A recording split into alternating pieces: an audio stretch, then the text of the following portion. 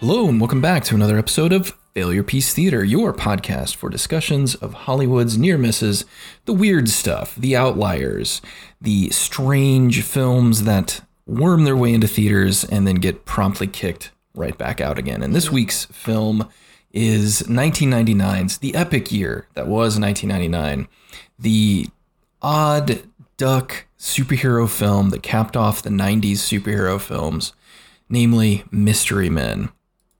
Starring literally everyone who was popular or famous in the 90s. And a film that I'm sure we'll talk about, but was way ahead of its time because it was already sick of superhero movies and wanted to make fun of them. And by golly, if it came out now, the material that they would have. But as always, I'm your amiable co-host, Tim. Joining me is... Catherine. My sister. And we are going to break down this infinitely weird little movie. So Mystery Men, as I said, came out in 1999. It attempted very hard to capitalize on the burgeoning success of superhero films in Hollywood. But this definitely feels like a pre-Spider-Man superhero film. Right. This movie owes way more to Tim Burton's Batman, or really even Tim Burton's Batman Returns, than it owes to anything that we've seen in the 2000s. I feel like this was Joel Schumacher, the movie. Yes. Somebody went to the Joel Schumacher school of superhero films and attempted to do something somehow weirder than what those movies already were. The Joel Schumacher filmmaking school is just a clown college, so we're clear. Yeah, it's just a college where people are studying to jump out of the way of bulls at a rodeo. And I loved the man. I think he was fabulously terrible, but he did not make good movies. Well, as always seems to happen, we have made it far enough into the future that people are now writing, their pieces on Medium about how Batman and Robin is actually good. No, it's not. And how we need to go back and we need to remember. I mean, I did see one person attempting to justify that the film is culturally relevant again because Mr. Freeze was trying to fight against global warming. And Poison Ivy was fighting against deforestation. Because the film was on the precipice, was ahead of the game in terms of the activism of the villain characters, we really need to give it some credence. I think I'm going to be sick. And just pardon me while I throw up into this trash can conveniently located beside my desk. It's been interesting to see people try to reclaim that film. A lot of it comes down to if you saw Batman and Robin when you were 5, yeah, you probably thought it was awesome, right? Because it had Batman. It had a lot of Batman. Because you were a little kid and you were dumb. That's right. It's the same reason why we thought Phantom Menace was okay in 1999 and then promptly realized later how stupid and wrong we were. So yeah, this is an artifact that I think, unlike Batman and Robin, which whatever, this film actually has gained more relevance because it was, as I said, trying, even in 1999 when superhero movies were just getting off the ground, was trying to poke fun, right? It was trying to look at superheroes and say, look at how ridiculous this idea is. And its source material is definitely known for that too. That's right. So this Mystery Men, just for those of you who don't know, is a superhero film that is about superheroes that aren't very superheroic, and they were side characters or additional characters, I suppose you could say, in the Flaming Carrot superhero comics series. That was a very early indie darling. We had, indie comics at one time were exactly that, right? It's funny to think about indie comics now coming out of a publisher like Image, which is a multi-billion-dollar operation at this point, I suppose. And, that's not really indie. It's just another publisher. Whereas, Flaming Carrot, until it, eventually got picked up by Dark Horse, and obviously Dark Horse, promoted it. And it was one of its early successes with Hellboy and things like that.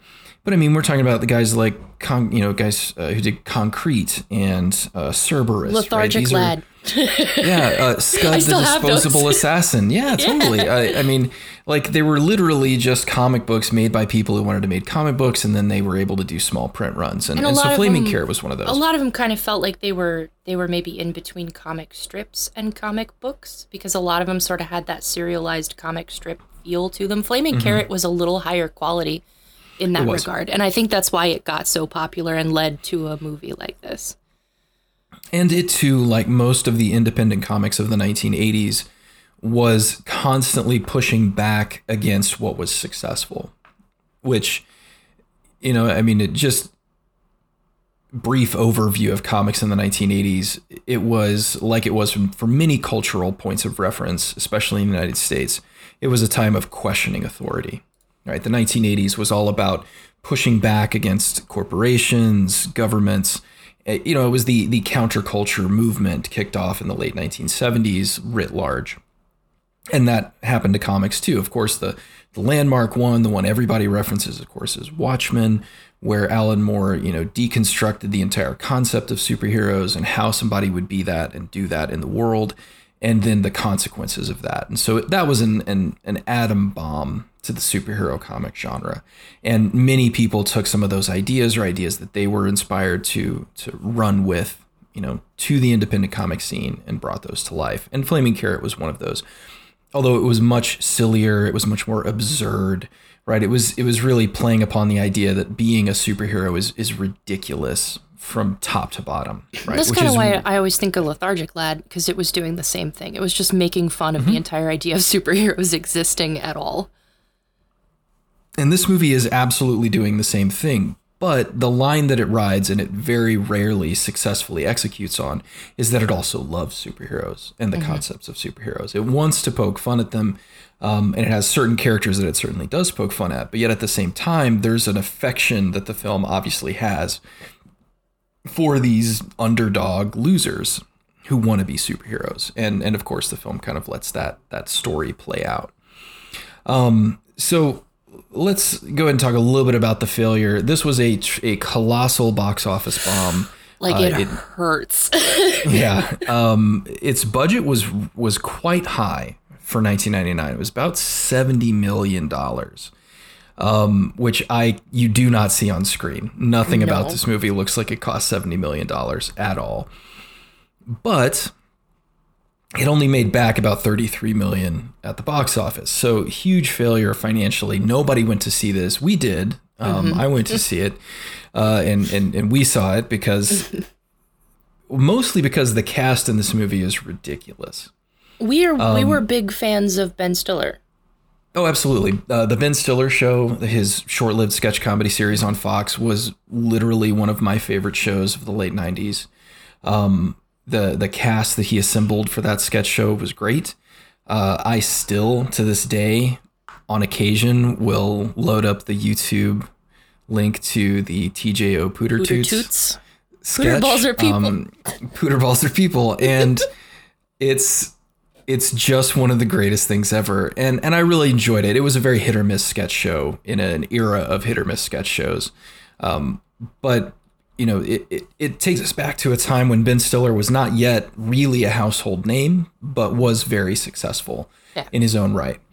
His career was on the uptake. This is I guess, Dodgeball, which is where his complete off the wall characterizations came to the fore. But this really is kind of where things started. And honestly, this movie is full of people who were either right on the cusp of success, or these were their first sort of steps towards, really widespread fame. And it's kind of crazy. Again, this cast is nuts. The film itself is fairly straightforward. It's set in Champion City, which is supposed to be just a generic superhero city stand-in.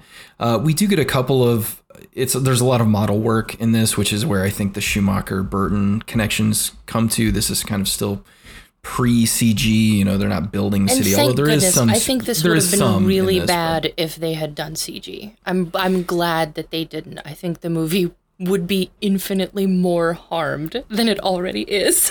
Yeah, no, this era of CG with this kind of budget and this kind of, I'm just going to say this execution would have been terrible. Like I said, there already is some, although it is pretty minimal, but there's a lot of, just very good model work on display to establish Champion City. It's always dark. It's always dour. It's rainy. It's like Gotham. I had the most positive response to the design of Champion City. I actually wanted to talk about that.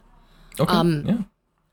I work a lot now in my professional life with people who make indie video games, and specifically one called Ion Fury. And so much of Ion Fury, I could see those design elements that like are in a video game level used in Mystery Men. So like the whole thing sort of was giving me flashbacks of like 90s retro shooters. Yeah, there's a lot of neon. There's a lot of, the neon signs, like the big, boxy skyscrapers, and just, it's like trying to look Blade Runner-y, but it's got this weird kind of AOL tinged plastic wrapping on it that I think is just so the 90s. That's what the 90s were. It was taking something else from another era and then messing it up somehow and making it just a little bit kooky. So I thought the colors of Champion City were incredible, just beautiful colors. Half the time what was going on in the scene between the actors was not as interesting as the background where things were happening in Champion City. I was really impressed. I even took screenshots of some of the things that stuck out that I wanted to like post on Twitter. Like, this is cool. Make a video game level that looks like this. This game plants its, or not this game, but this movie plants its flag. We'll go ahead and mention, on Rotten Tomatoes, it's got a 61% critic reaction and 57% audience. So really kind of dead on with each other in terms of response. So it's not terrible. This is still a certified fresh film. But it didn't resonate with people. And I think part of that is because this film is just exceedingly, I don't want to think this is derogatory, but it's exceedingly strange on purpose. And the director of this is his only feature film credit. It was directed by Kinka Ashur. Commercial director. Who was primarily a commercial director in the 90s. And it shows. And that this feels very much like 90s advertising. Bright colors, heavy. I don't know. When I watched it again, I was like, all the fabrics are really heavy. Like just everything looks thick. Right, all the costumes, all of the makeup, everything is just everyone's wearing so much.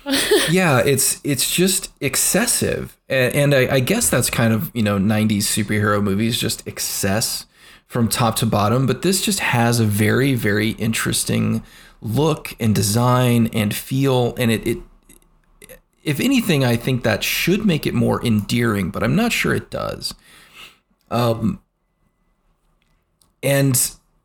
as this is one of those movies that, as much of it that works, there is almost an equal measure of things that absolutely do not. It's almost perfectly balanced in that way, in that, like, oh, this is great and this is so good, and then it's like, the movie is just really bad about boner killing. Like it boner kills its audience all the time, where it's like you'll be getting into the movie and the action's really good and it's like, oh, this is cool, finally the movie's doing something, we're seeing some shit now, and then it'll do something, and it'll be different depending on the scene. Like sometimes it'll just be a joke or an edit that's just too long. Like a take that one's on too long. Yeah, like a take too long. And then, of course, most superhero movies have problems in the second act, but this one definitely does, where characters attempt to do something and then are foiled and then somehow escape and then just go do something else for 20 minutes and then try again. Yeah. And it's very strange. It maybe smacks a little bit of just we filmed other stuff and then decided not to use it for various reasons. You know, I imagine there was a lot of trimming going on. So much of this movie feels like this is the only take we had, and we paid for the footage, so we're gonna use it. It's going in the movie. Like, it was just, especially with some of the humor beats, where it would feel like the joke finished, and it was funny, and I would have laughed, and I'm like, good one. And then they would make another joke, or it would keep going. Yeah, and it's like, you could have cut it there. Stiller is the worst one there, which it seems like they want to do that with his character. So I guess let's lay out the basic premise here. So we got Champion City, which again we said is nice. It's a good, well-designed 90s superhero city. Who their patron superhero, like the guy that everybody loves, is Captain Amazing, right? Isn't that it? Captain Amazing? Captain Amazing, Captain Awesome, Captain something. It's something amazing. Yeah, it's Greg Kinnear, right? Yeah, so it's Captain Greg Kinnear is what it is. It's exactly who you would expect Greg Kinnear to play in the 90s, and he's wonderful.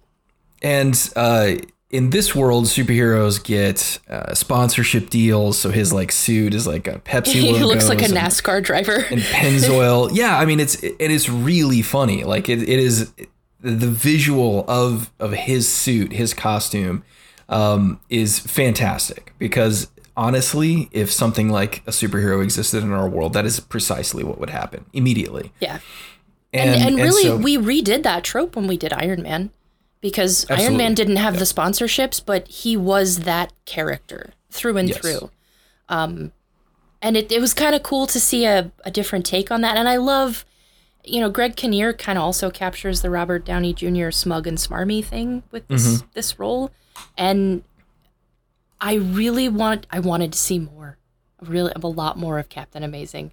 Yeah, if anything, that's one of the movie's weaknesses, is that his character is not in it for very long. Well, he's in it for a long time, but he doesn't appear for various reasons that we'll get to in a sec.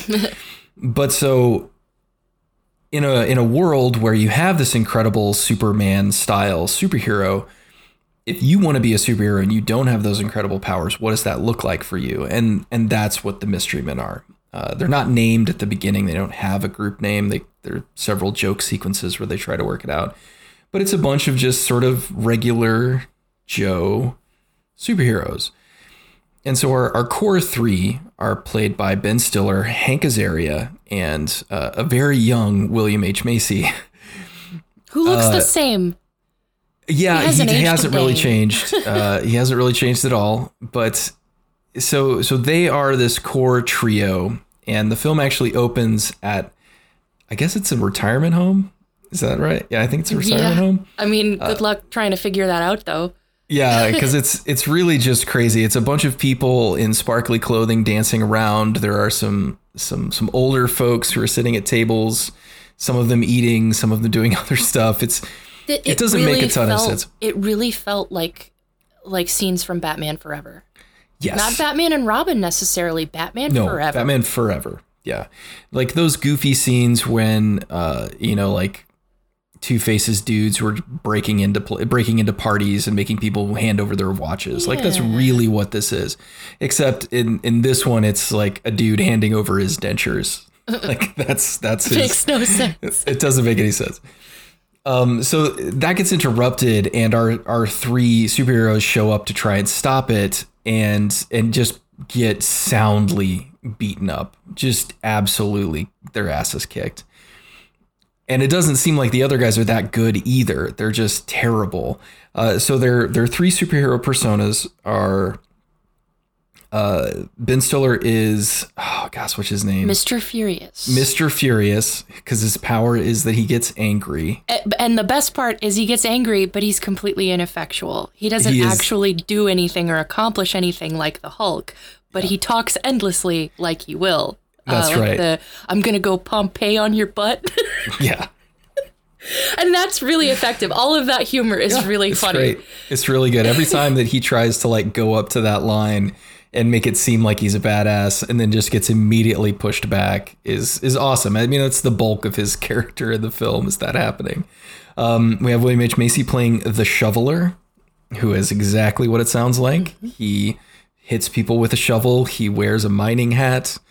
Yeah, he's like a quarry. He like worked in a Exactly. mine or a quarry, and that's where he got his hero costume. Exactly. And then, of course, Hank Azaria is the Blue Raja.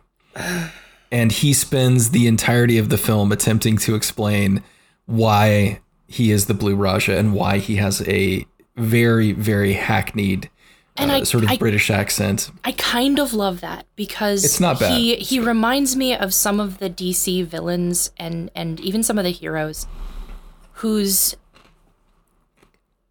names and looks and everything never seem to match up with any of the things that they did as a character. They were clearly created by some dude in like 1936 who is not alive anymore, and none of the things that people thought or felt are true anymore, but that character is still like a part of this. However, I don't think Hank Azaria's performance, and I don't think the way that the character is presented gets that across. Yeah, it's a bit weak. They do get some comedic mileage out of it towards the end, as we see him at home with his mom. Yeah. And we see that, he's just a guy and he doesn't have an accent.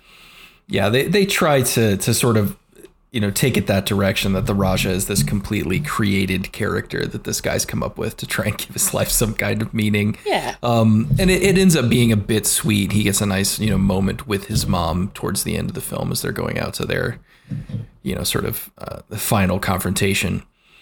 But this scene immediately established, if you cannot make it through this first scene, you are not going to make it through this movie, because give up now. Don't bother. Don't try. It's not going to work out for you. But it's so expressive. It's so weird. The camera angles, the shots, there's lots of Dutch angles, lots of just quick pans and whips wide angle as close-ups. they're stealing stuff. And that is the thing that you're going to notice almost immediately. This film does more direct to camera close-ups than maybe any other movie I've ever seen. There are dozens of instances where characters, even if, like what you would normally do in like a two-shot, right, or an over-the-shoulder where two characters are talking to each other, he just straight up puts like a fisheye lens on the camera and has them talk to it, and then have the other person talk to the reverse exact same shot, and then just intercuts them. It's very strange. It was like this weird Evil Dead kind of feel. I didn't like it. Yeah, it's a bit Sam Raimi, but you do that kind of shot to throw an audience off, because it's not typical film language, right? That's not the way you would generally shoot things like that. But this one does. I think it has something to do with him being a commercial director, because in commercials you talk to camera constantly, right? And it's totally normal. And I noticed that the balance of shots is always wide, establishing, or close up. There was a complete lack of medium shots that help connect the establishing shot to the close up. So a lot of the scenes ended up being disorienting. Like the beginning in the old folks' home, it ended up being disorienting because there was way too much of the camera being up in people's faces. And in a 30-second ad spot, I think it works. But in a 2-hour movie, wow. It's rough. It's discombobulating, right? It makes everything feel off, because you never really get that sense of place or grounding. It's not that there aren't some cool shots. I quite frankly, like when Captain Amazing arrives and he leaps through the window, that's a great shot. It's really cool. It's kind of like, it's a worm's eye view looking up as he blows through the window, but it very much is evocative of, something like Batman coming through the skylight in the original Batman, that kind of thing. It's a good shot. But the vast majority of the action is really, really hard to read. it's not that you need to read it. There's nothing happening. I mean, it's literally just people being grabbed or tossed or pushed. You know, there's just not really any specific action choreography. By modern superhero action standards, this film is a colossal failure at pretty much every level. But it's not really trying to be that either. You know, that it wants to get more humor out of its action than it wants to get, you know, true traditional action. I do want to say that one thing that makes this movie kind of fun is that a lot of the humor or a lot of the jokes are visual. This is an incredibly funny movie from a visual standpoint, the world that it tries to build. For example, at this retirement party that they're holding for these elderly people at this retirement home, a guy gets thrown into the bar, right? Like somebody tosses him over the thing into the bar, but it's not a bar. It's just prescription medication. I know, that was great. It's just dozens and dozens of bottles of prescription medications. And that's a very Joel Schumacher touch. Yeah, it's in that man's goofy. defense, he was very good at fleshing out the sort of visual elements to not just a joke, but a world, you know? And for better or for worse, it didn't always have the effect that we wanted because the way he fleshed out the world of Batman was kind of awful. However, that approach in this, it works. Like that's really good. Yeah, it's funny, you know? I mean, you got to kind of be hanging with what the movie's trying to do to see it as funny, but I think there is a lot of that in here. You know, just like Captain Amazing's costume is also visually, I mean, he's got a huge Rayovac logo like right above his symbol or whatever. I think this film is also unsuccessfully trying to do the sort of timeless thing that, to an extent, Batman tried to do, but really more like Dick Tracy a little bit too. I mean, like, although Dick Tracy, of course, is embedded very heavily in 30s and 40s, you know, sort of worldview, but this movie, maybe The Mask a little bit is getting influenced here, but this movie's trying to do the thing where the world is the world is blended in terms of the time. So we've got things that are very 70s, things that are very 30s, things that are very 50s, right? It's like all of the production design is just mashed together. I mean, it's quite literally mashed together. I guess, you know, specifically it would be a pastiche, right? This is a pastiche of the large American city. You know, so you've got, you know, some women wearing like 1940s winter hats. You've got like police cars that are like 1970s Challengers, but then you've also got like a early 1980s, you know, Corvette. Like you've just got this world is very, very mixed up. And so I get why, because again, you want that timeless feel of a comic book that it could happen at any point in human history. But in this movie, it's just thrown out there and it's never really addressed nor really discussed and feels far too scattershot to actually feel purposeful, right? It just, to me, it just feels like somebody didn't really know exactly what they wanted, so they just got it all. Right? Like, what kind of cars do we want to have in this movie? All of them. And you know, again, that feels like something a commercial director would be down to do. Because, I mean, I'm thinking about the headspace you'd have to be in to pack all of your meaning and your intent into 30-second ad spots. And yeah, you would have to get really good at putting that texture into the background, into the things that aren't even being felt or perceived by your audience in a conscious way. Mm-hmm. And this feels like that. The backgrounds, at least in the opening, things obviously narrow down as the focus comes into play. But like in this opening sequence where Captain Amazing's exiting, like the background action is crazy. There's like 200 people there. And they're all dressed in these, you know, crazy outfits. They're bright colors, you know, bright greens, bright reds. It's a film that it feels like they worked so hard to establish some kind of visual identity that they went too far and then they lost all their visual identity. Like they just didn't have it.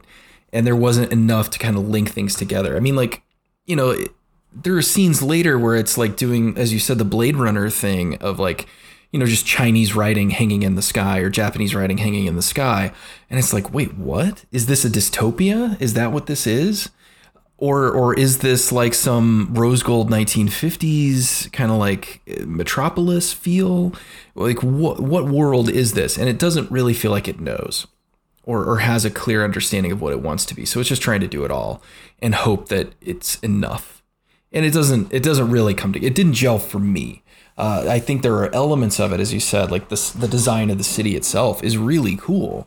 Yeah. But it's not cohesive. It's just kind of all over the place. Well, and it's just in service of nothing.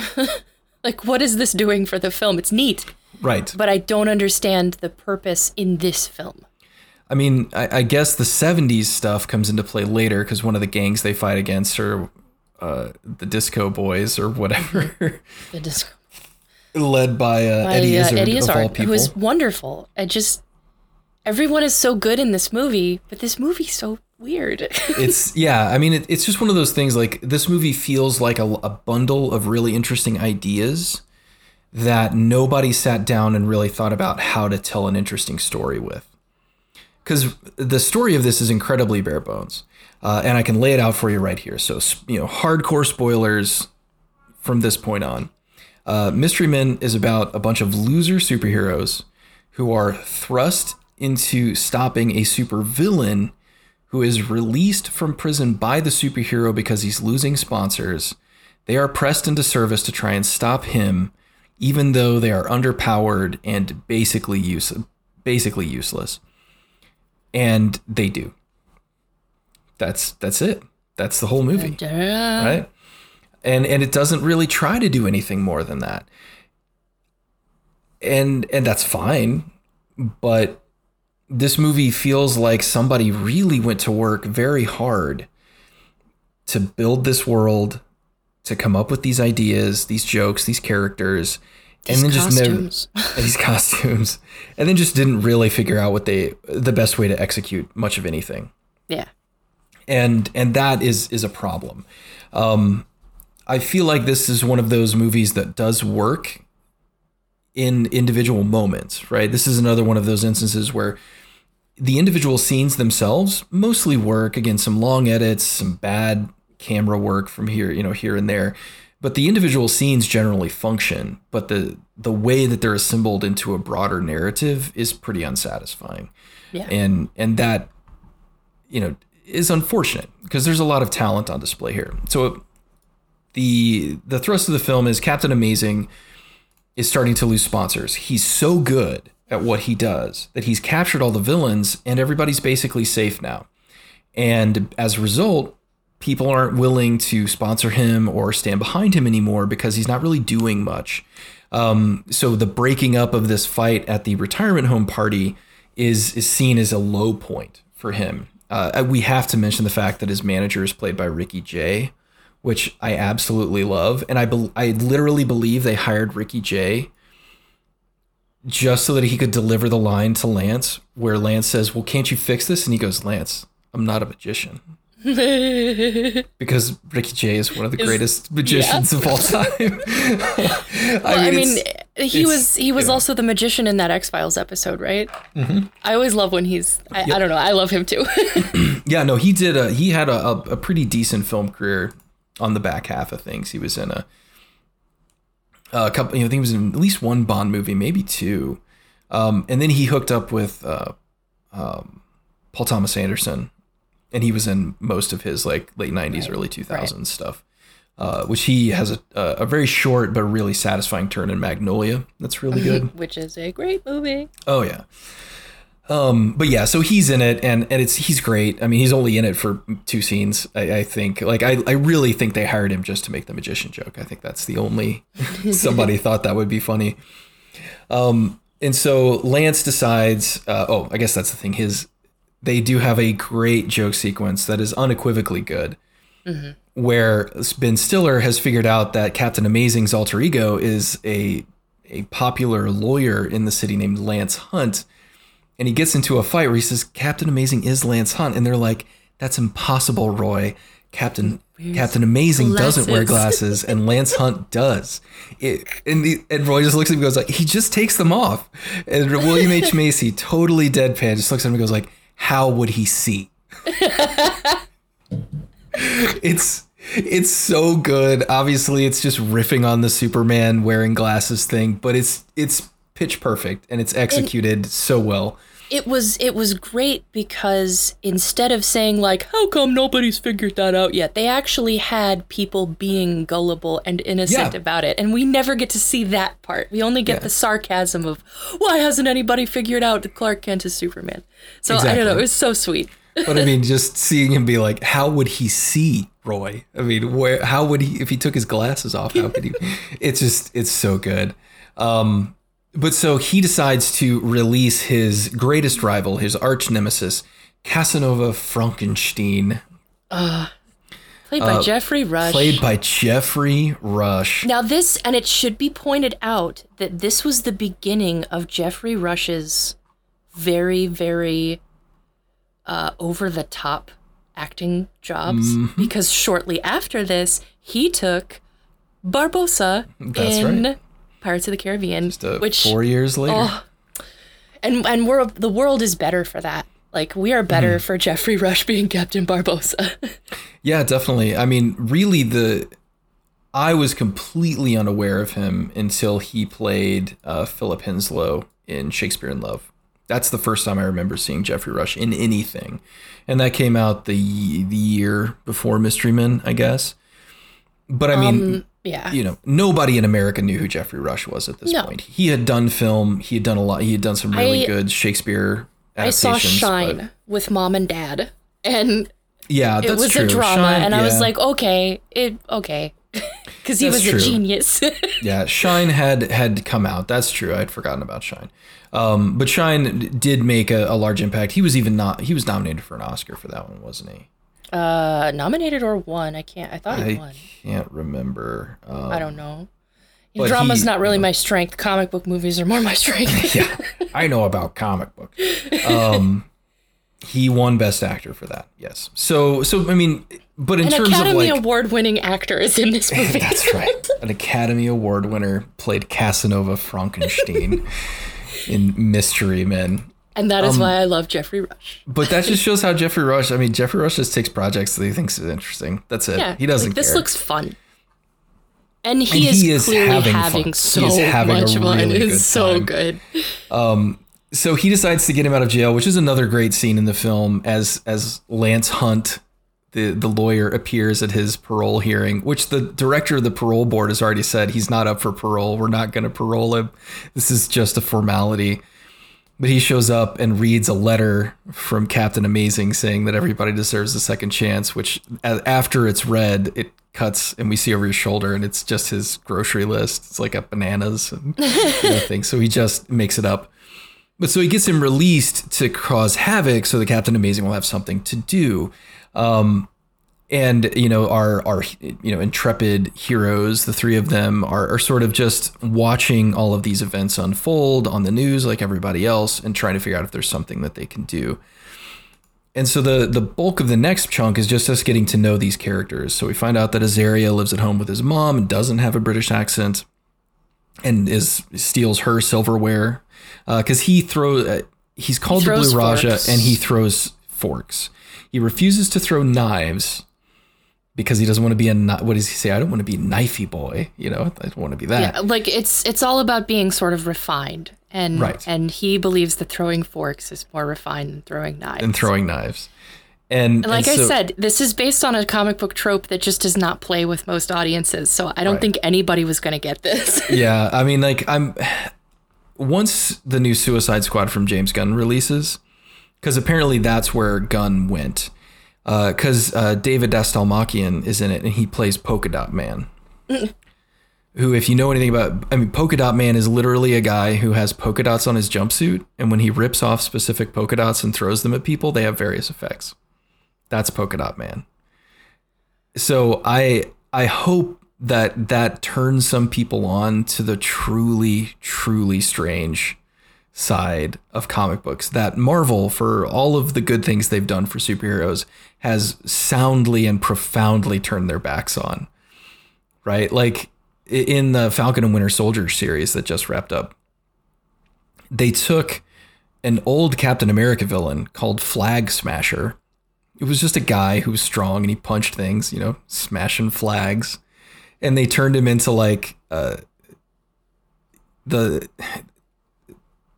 basically he's like the head of a criminal organization called the Flag Smashers, a resistance group. And or she is. They changed the character. Yeah, I mean it's a good way to use that character, but it's a much more legitimate way, because how are you going to just have a really strong guy that just, you know, punches people and be the villain? You can't do that. And so, but that's sort of how comic books work, right? It's like that's just what they are. And so this movie is very much leaning into that, and for the best.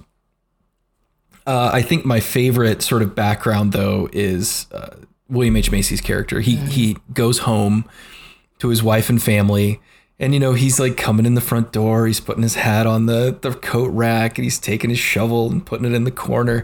You know, it's just this completely domestic, totally normal, totally everyday moment. And his wife kind of chews him out a little bit. Yeah, she hates the fact that he just won't give this up. She's like, "What are you doing? Why are you continuing to do this? You're completely not needed." And they mine a lot of, you know, sort of comedy gold out of that. We get a couple of scenes where later, really the sort of centerpiece scene of the film is all of these superheroes coming for a recruitment session as they're opening up their ranks to add new members. And they host it at the shoveler's home because he has a pool. And like, as his wife is leaving for the day, she's like, "If anybody throws up in my pool, I'm divorcing you." Like, this is it. Well, we're done here, you know.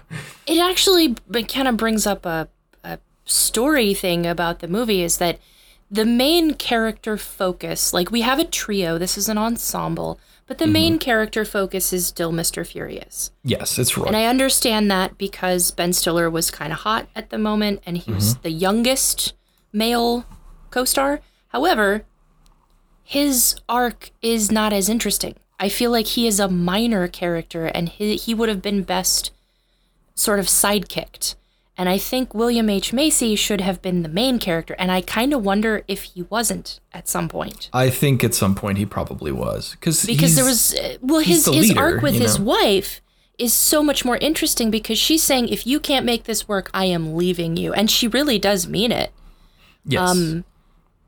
And their story is a little bit more satisfying, and I think it would have made, a more interesting focal point to the story.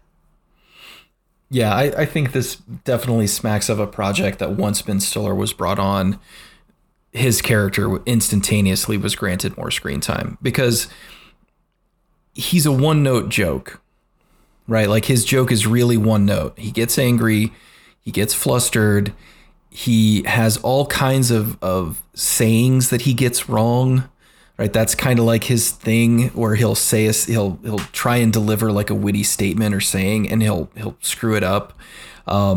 He's the frustrated guy who can't come up with a good comeback. I mean, it's a George Costanza problem. Yes. I mean, and he's very much riffing on the George Costanza frustrated character.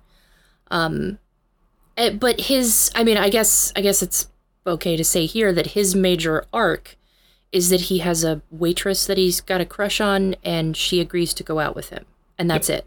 That is the extent of his arc, is that he works up the courage to ask a girl out, which, you know, I honestly, there have been characters in movies that I've enjoyed that I've had less. I'll have to be honest about that, but it feels unfair that we've got William H. Macy's great character arc that's getting no screen time, and that sucks. And it's just Ben Stiller trying desperately to hit on Claire Forlani. I don't care about this. But I mean, he was hot. I mean, we're talking about, he had Something About Mary. Mm-hmm. Had hit. Cable Guy had come out. Cable Guy was big. He'd had a couple of really big breakout successes that this film was obviously trying to capitalize on, just in name value. And that's okay. I mean, that's how the film industry works. You know, you want to hitch your wagon to somebody that's going to get you as far as possible. But it does feel like in making Roy a larger focus of the story, instead of just being one of this trio of interesting characters, we definitely lose something. Yeah. Not enough to make it a deal breaker, like, oh, you know, the film's made a huge mistake, but it just doesn't capitalize on some other. William H. Macy is a much better actor than Ben Stiller. Yeah. Like, I don't think anybody's going to fight me on that. I think Ben Stiller has. I think come at me. Come at me. Ben Stiller has definitely grown into a much more capable actor. Obviously, his more dramatic output now is quite good when he takes the time to do it. And I've always liked actors that feel comfortable. You know, I'll do the, you know, hardcore Oscar bait drama and I'll do it well. And then I'll immediately turn around and make a fart humor show. You know, like I don't mind actors that are willing to do that. But Ben Stiller is certainly in the category of ones that it's like most of the time they don't work. Yeah. And in any case, I think Roy does get some good lines. I do love the one when they're leaving. One of the major sets of this film is a diner that they go to all the time to eat after they've had their exploits. And they're leaving the diner and the two guys are kind of ditching him. And he's like, I didn't realize that I was in his team with a lazy boy. and he's like, he's trying to think of another name. He's like, lazy boy in the recliner.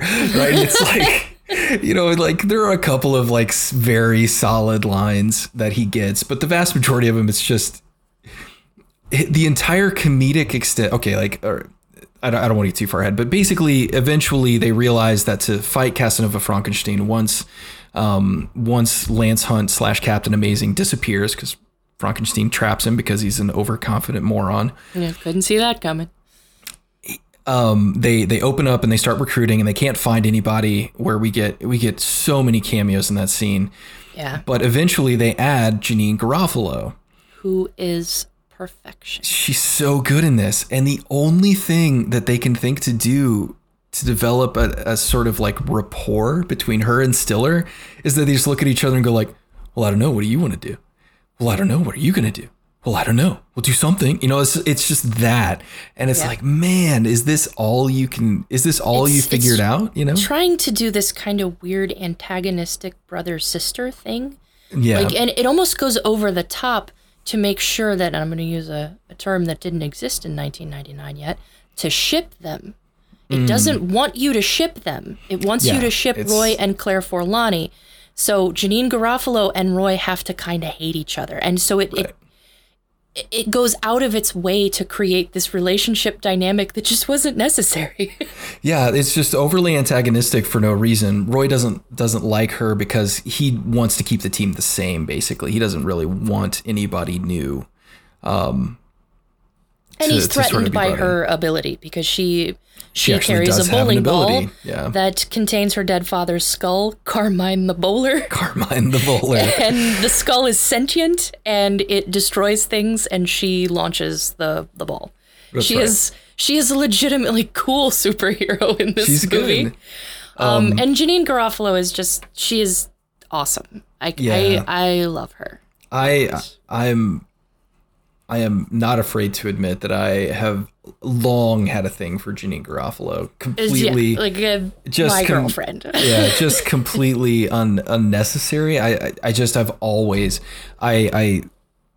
love how a beautiful, funny woman. What's not to love? She's beautiful, funny, and she's strong, and she's one of those people that seems legitimately powerful, right? Yeah. And it just makes me think of that, you know, I don't watch Family Guy anymore, but I just think of that joke where Cleveland is like, they're talking about like women they find attractive, and he says like Margaret Thatcher, and everyone's like, oh, and he's like, does no one find power sexy? Does no one find and it's just, I've always thought of it and be like, oh, okay, I get that. I understand that. I mean, she just doesn't, she's never really taken, you know, the hot chick roles, and that somehow makes her an even hotter chick to me. Like, you are just so cool because you're just a good actress and you're funny and you're beautiful. Janeane Garofalo, call me.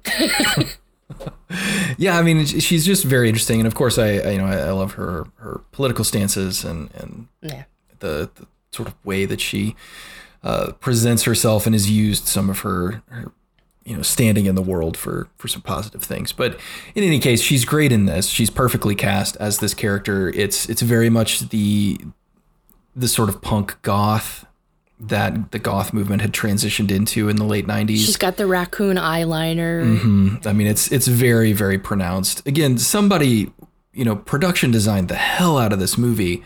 They just didn't know when to stop or when to have a meeting with somebody and be like, is this all okay? I just think they skipped that. Should we be doing this much? It's like, is this too much, guys? Should we rein it in? And somebody's like, nah, just go. And so, she eventually gets introduced, and like you said, it is a weird relationship as that gets built. So the Captain Amazing thing is kind of strange. I mean, again, they play him as a dope. Like he believes he's way smarter than he actually is the point. And Frankenstein now, abuses that hubris to capture him. And then eventually it seems that he's going to kill him in order to run the city. There's a lot of humor exacted from their first meeting. He's like telling Frankenstein to like take off these various devices that he knows he has, strapped to his body so that he can't attack him. And then he eventually gets taken by a very easy, trap and captured. But Roy just so happens to be observing. He's watching Frankenstein's house when all this goes down. And so he knows that something's happened to Captain Amazing where nobody else has that assuredness. And so that kind of kicks off everything else. Did you feel like that was supposed to be Eddie watching the house? I feel like in a previous version of this film, that Eddie was the one who was sitting in the bushes watching all this stuff, just with how his wife talks about how he's so absorbed in the superhero thing and dedicating so much time to it. That would have made more sense. Yeah, I mean, Roy doesn't seem very motivated. I mean, he does. I guess he is the one in the alleyway that sees the Disco Boys back. They do sort of set that up. And then the Disco Boys were common allies of Frankenstein or whatever, which they have a whole 70s joke vibe thing that they do for this whole movie. So I think they try to justify it, but it doesn't necessarily fit with Roy's character. The next morning we do get a great scene. We find out that he is a junker at a wrecking yard. Mm-hmm. And he's trying to break down this massive tank, which of course is set up and pay off for something later. So we don't really get Roy's slice of life until much later than everybody else's, to sort of see what he's all about. But it's a great scene because it's another one where Roy is sort of brought to the brink. He's like, well, maybe if you gave me the tools I needed, I would be able to, break this stuff down. And the lady that he works for, I guess, Sally, I recognize the actress. She did a lot of things in the 90s. Very distinctive look. It sort of reminds me a little bit of Mama Fratelli from The Goonies. That same type of actor. Yeah, she's a good character actor. And she's just like, junk it. And he's like, you tell me to junk it one more. Junk it! Junk it! And then he just completely backs down. I think he's also eating... Is he not eating like Yoplait or something? He's like just eating fruit. Again, a lot of this film's like really legitimate humor is just all background choices, right? It's just all like, okay, Mr. Furious is a really big fan of like fruity yogurt, It's a movie that's difficult to explain the parts that are funny because the jokes are not explainable. It's like, well, he's eating yogurt. It's funny. Exactly, yeah. They're like, running that's not funny. Well, it was funny, but you had to be there. They're running across the yard in front of Frankenstein's house in like a serpentine pattern in the wide open, in visible light. It's just, that's the kind of joke that this movie has to offer you. That just the ridiculousness of these guys who are not good at this trying to be. I do love the conversation right after they're walking across the yard where they hear the noises and they're like, what could it be? Oh, it's an anthrax delivery device, or, oh, it could be a thing that's going to shock us in the balls or something. then it just ends up being the sprinkler system. It's like they're so bad at what they're doing. And it's very absurdist. It's very silly. But if you are kind of okay with that kind of humor, there is some stuff to really laugh at in this movie. But again, for every funny thing like that, there's a bad joke that doesn't land to offset it, I think the best example of that idea at work in this film is contained within the introductions of the last two group members. Yes. So let's go ahead and address those two group members. Let's start with the positive. So I already mentioned Garofalo. Garofalo's good. Then we have fresh off of Good Burger, Kel Mitchell, who is playing the invisible boy, who is incapable of demonstrating his invisibility, but feels like he's invisible because no one ever pays attention to him. As demonstrated by one of the good actual spoken jokes in the film, as they go to meet him and recruit him. And they go into his apartment and they're walking past his dad's like watching TV, and his dad's like, "Hey Dad, I'm headed to my room with 3 strange men." his dad does nothing, does not respond. That's probably the best, one of the best like spoken jokes in the movie. It's like, "Dad, 3 strange men are coming to my bedroom." And Kel Mitchell is really funny. I mean, I was a huge fan of both his television work and the movies that he was in. He didn't have quite the career that Kenan Thompson did. No. But Kenan and Kel, that's iconic humor from my childhood. I thought they were so funny. And his character is fantastic. However. Right. I will say I do love, I've bagged on the production design of this film a lot, and with good reason, but I love his room. Yes. Because his room is legitimately covered wall to wall with independent comic book stuff. Mm-hmm. And maquettes and statues, just he is a comic book fan.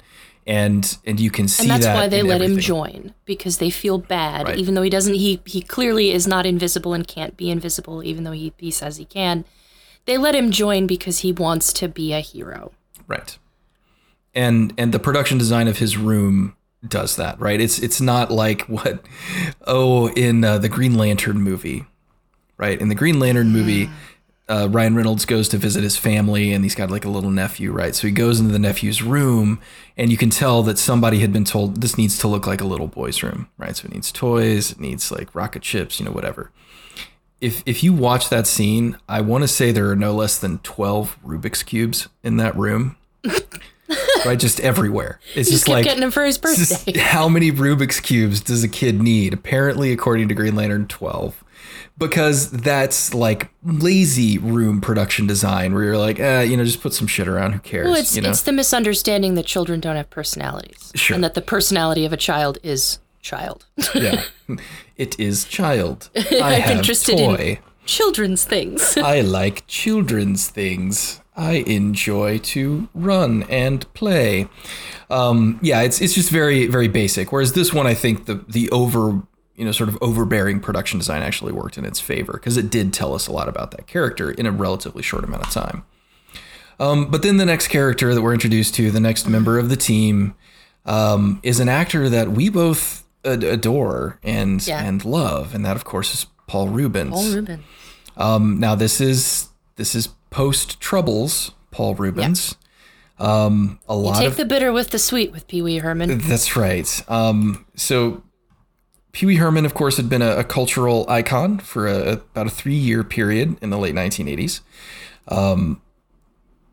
Probably something that I don't think that could be replicated. I don't know what mixture of events led to Pee Wee Herman being the thing that Pee Wee Herman became. But Paul Reubens certainly was not that guy. And Pee Wee was just a character. Mm-hmm. And he got into some trouble.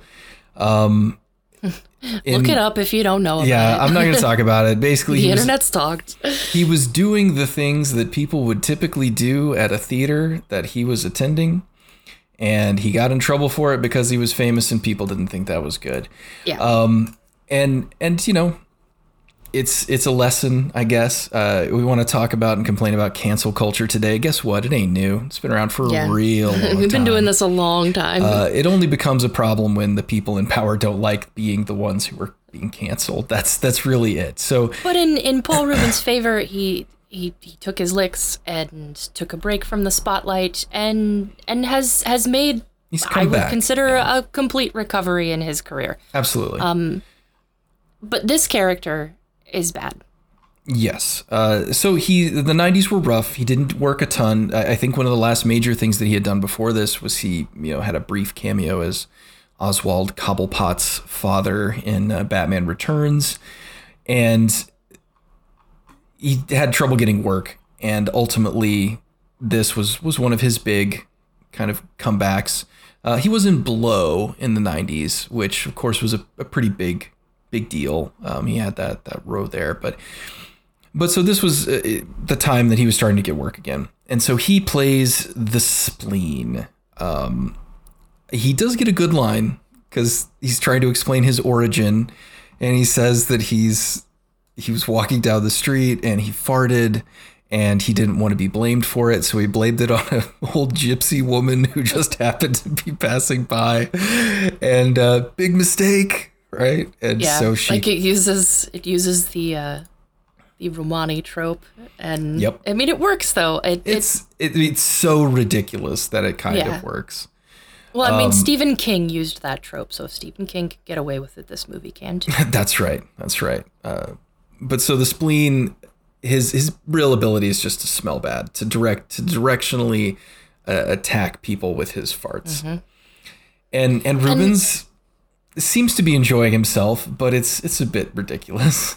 Well, and it's just I am not about to sit here and say that I don't think farts are funny, because I do.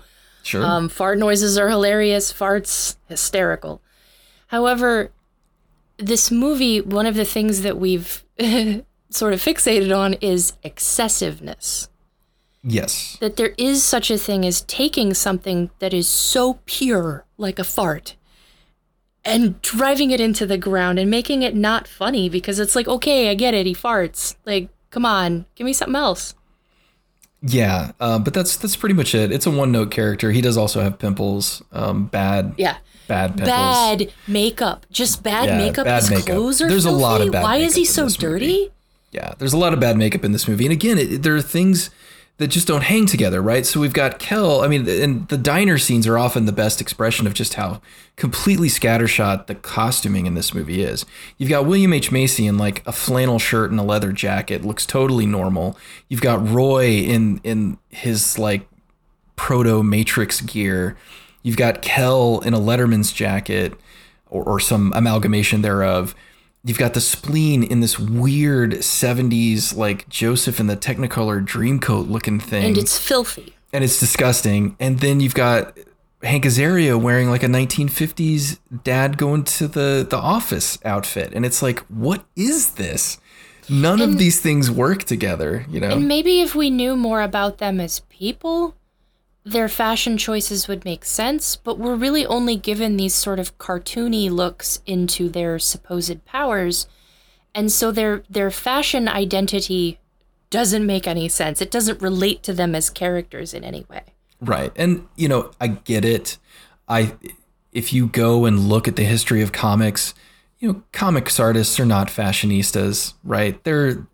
Most of them just, develop a repertoire of clothing styles that they feel comfortable drawing, and then that's kind of what they do. So maybe it's referencing that just like you can have these varying influences and you just kind of throw them on the page and hope that it works, but it doesn't feel, it's so scattered that there's no purpose to it at all. and not even a purpose that you can easily suss out while watching. Be like, oh, they're all dressed so strangely because this world is a weird mix-up of all of these different ages and time periods, because when superheroes arrived, all that stuff kind of ended and everybody started investing time in superhero stuff and nobody cares about fashion anymore, so you just kind of wear what you can find. Like, anything would be enough, but it's just so far out there. And then once we get to the pool scene and we're being introduced to all these other superheroes, their costumes are also just completely scattershot. I mean, I think there was a dude with like what were those color changing shirts from the 90s where like when you got hot, it would change color and stuff. There's like those. It's very all over the place. And, you know, if it's not enough to just make me go like, ugh, but it feels like a missed opportunity where the film could have done something really interesting and it just doesn't. Yeah. All right, so let's talk about the pool scene. The best scene in this movie is the pool scene as they are recruiting new members. It's not without its cringe, though. Very much so. But am I wrong in thinking that somebody just watched like a John Waters movie and then decided that they were going to do this scene? Because that's... I felt like they watched that or the barbecue scene or the haircutting scene in Edward Scissorhands. Yes.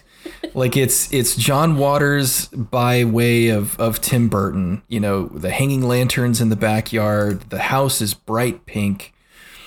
You know, that sort of like just absolutely insane pastel 1950s thing. Ornate hedgerows. It's off the wall. Again, it's probably Edward Scissorhands. Somebody really liked Tim Burton and Joel Schumacher on this, right? Like somebody had a directive somewhere that said, you need to make this movie look a little bit like these movies. And that's fine. There's nothing wrong with that. But man, watching something like this does make you appreciate how good Tim Burton is at being Tim Burton. Mm-hmm. Like, you can bag on Tim Burton all you want. Hate him. You can absolutely bag on him because modern Tim Burton is not good. But those movies he did well, they are so good. They're so good, and they are just incomparably put together. They're just so impressive. Watch Beetlejuice and tell me that's not a masterpiece. Yeah, it is. And so this movie's trying to be that, and it is just not at all working. At all. But this is cameos. I had completely forgotten that one Dane Cook is in this film as the waffler. Who just flings a waffle iron. Do you remember when everybody was like, we need a funny guy? I know, Dane Cook. Because about 10 minutes after somebody did that, we never did that again. Because he's not funny. He's not funny. So he makes an appearance. We actually get as Pencil Man. We get what may be one of the earliest on-screen no costume appearances of one Mr. Doug Jones. Mm-hmm. Doug Jones. You have seen a movie with Doug Jones in it, you know, dear listener. You've seen more than one. Doug Jones is in everything. Doug Jones is one of the most prolific, I guess you could say, like prosthetic wearing actors in he's a contortionist officially. He is beloved by one Guillermo del Toro, who puts him in everything. He played the Fishman in Shape of Water, I believe. He was Abe Sapien, in voice. In the first one, he was. In the second one, that is his voice. Yeah. But the first one, it was David Hyde. He was Abe Sapien. He was in done Batman so much Returns. TV. He's been in Batman. Was in comic book he's movies. In everything. Like, he's just in everything. He was the Silver Surfer. If there's ever been a slim guy in a lot of makeup or a suit, it was probably Doug Jones. It was Doug Jones.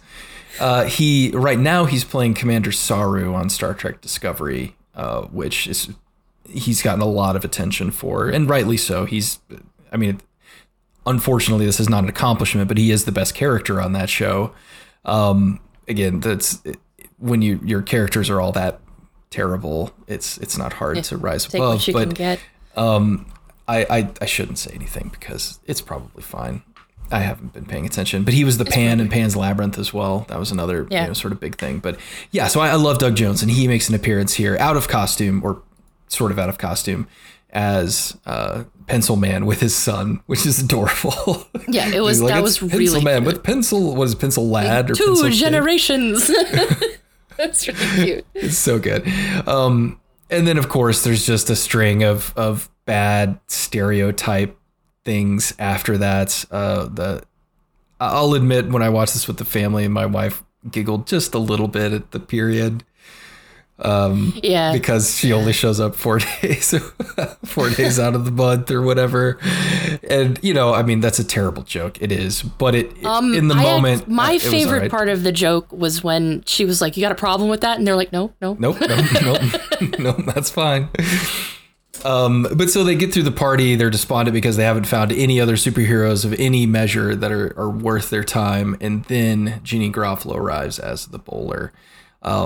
And we do get a little bit of CG. The bowling ball head is an early, 3D model. It's just a ball, so it doesn't look that bad, which is nice. But the camera work in which it's flying around and through people is pretty rough. Again, feels very Sam Raimi, like we just put the camera on a 2x4 and ran it around kind of stuff. I do love that the shoveler's entire backyard is AstroTurf. I did want to mention that because I think that's incredible. Another very Tim Burton-y thing. Yeah. So again, this is a superhero film reacting to how terrible superhero films can be when the primary visual language for those films was established by Tim Burton, which is kind of ridiculous to think about. Right? That Tim Burton was the guy who was figuring out how superheroes were supposed to look. He was the only one who made it work. Yeah, that's true. Yeah, he was one of the only ones that made it work. We had a few 80s, late 80s superhero flicks and some 90s superhero flicks, like that weird Spider-Man movie. But Tim Burton was the only guy who was like, no, I'm going to make a superhero movie and you're going to like it. Mm-hmm. And we did. And it was even more pronounced that Tim Burton was responsible for it because all the Batman movies that he didn't direct were terrible. It's true. It's very true. So it was proving to directors that that's how you make a superhero movie because it worked. Yeah. It was, I mean, it was more than a success. It was a cultural revolution. The year that Batman came out, it cannot be overstated. We were shaving bat symbols in our heads. Yeah. It cannot be overstated how big that movie was. It was everywhere. Everyone was talking about it. Every kid that I knew in school was excited about it. It was insane. So yeah, it makes sense, but it's just crazy to look at this, which is so obviously trying to follow on that and think that that's what people thought superhero movies had to be. It's just a very interesting thing to consider. So Garofalo joins the team and now kind of finally the movie gets going. Right. Up until this point, there's really not a ton happening. There's some humor. There's definitely some good beats. But I mean, this is not a fast movie by any stretch. Right. No, I was kind of amazed at how long the movie was. Yeah, I remembered this being an hour and a half. Me too. It's straight 2 hours, which is just insanity. I can't. There's plenty to mine here. I don't think they wring too much out of the premise that doesn't, deserve to be there, but it definitely could be shorter, no doubt. I mean, we talk about that all the time. Movies can always be shorter. There's nothing wrong with that. But so once the team is established and built, I think now the movie can it feels like it's finally kind of getting started because they go on their first kind of mission, right? I don't know what their idea behind the mission was supposed to be. But it's interesting to say the least. So they go on their first mission and they basically decide to go right after Casanova Frankenstein. No quarter, no stopping. It's almost like they leave the pool party and then immediately go hunt down his Corvette limousine, which is one of the signature sort of things from this movie that I think people remember, because it's a Corvette Stingray, but it's been extended into limousine format, but it's still just a 2-seater, which I think is hilarious. Like even in the back, it's just a 2-seater. But we need to pause here and say that the last thing that happens at the pool scene is we get a 5-second, maybe 10-second drop of Smash Mouth's All Star. Mm-hmm. And so here's where we need to clarify something. This is the original film needle drop for Smash Mouth's All Star. The video for Smash Mouth's All Star is based on this film. If you've ever watched that and said, like, why are all these famous people in this Smash Mouth video?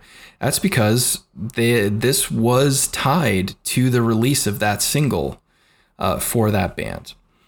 Now, I don't want to say that that's good or bad at this point. Obviously, we all know what happened to that song in the intervening years. It became perfect and legendary in a legendary cinematic masterpiece called Shrek. That's right. Shrek would eventually catapult this song 2 years later, right? I mean, this is like the album had dropped, the song had flatlined, Smash Mouth was going nowhere.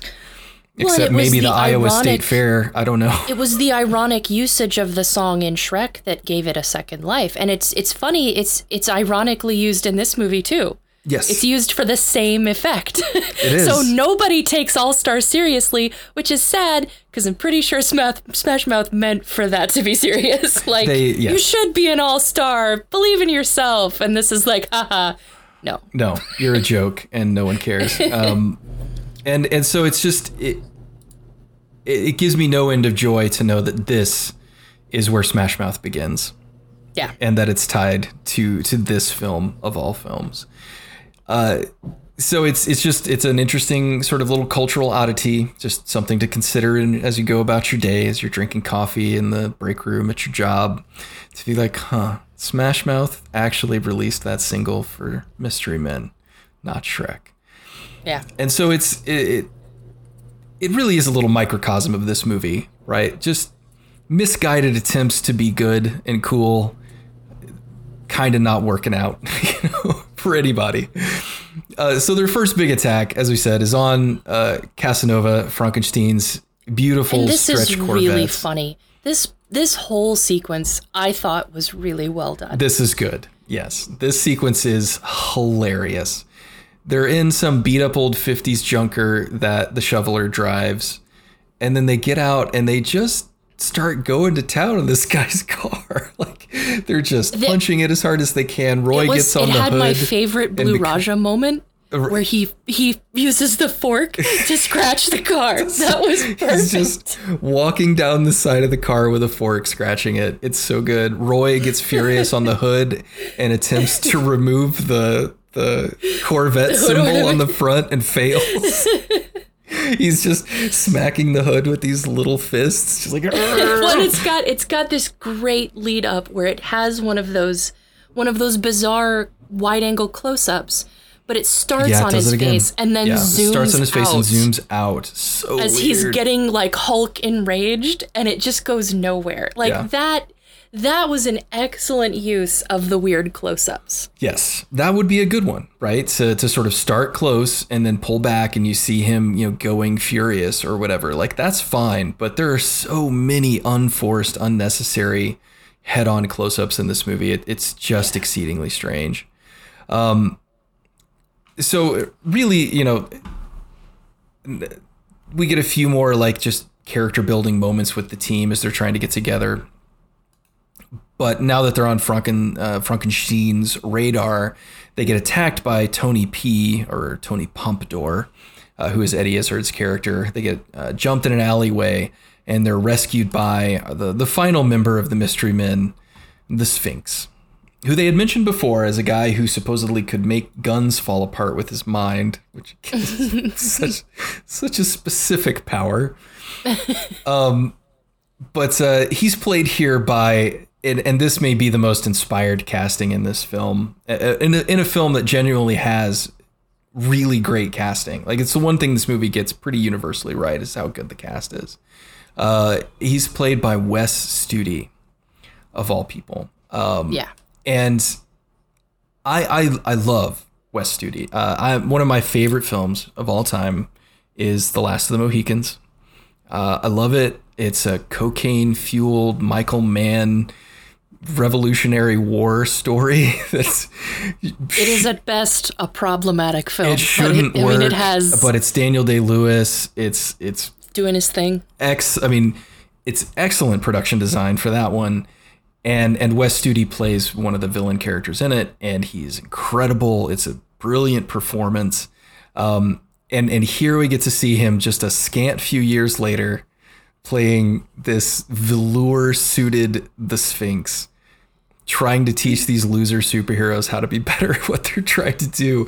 But his thing, and in a film that is exceedingly goofy, this may be the goofiest, is he just delivers chiasmus constantly. The man who walks in anger will only walk angrily, right? That kind of stuff, just over and over again, these little nuggets of wisdom that everybody just goes like, whoa. He's absolutely another type of comic book trope. Yep.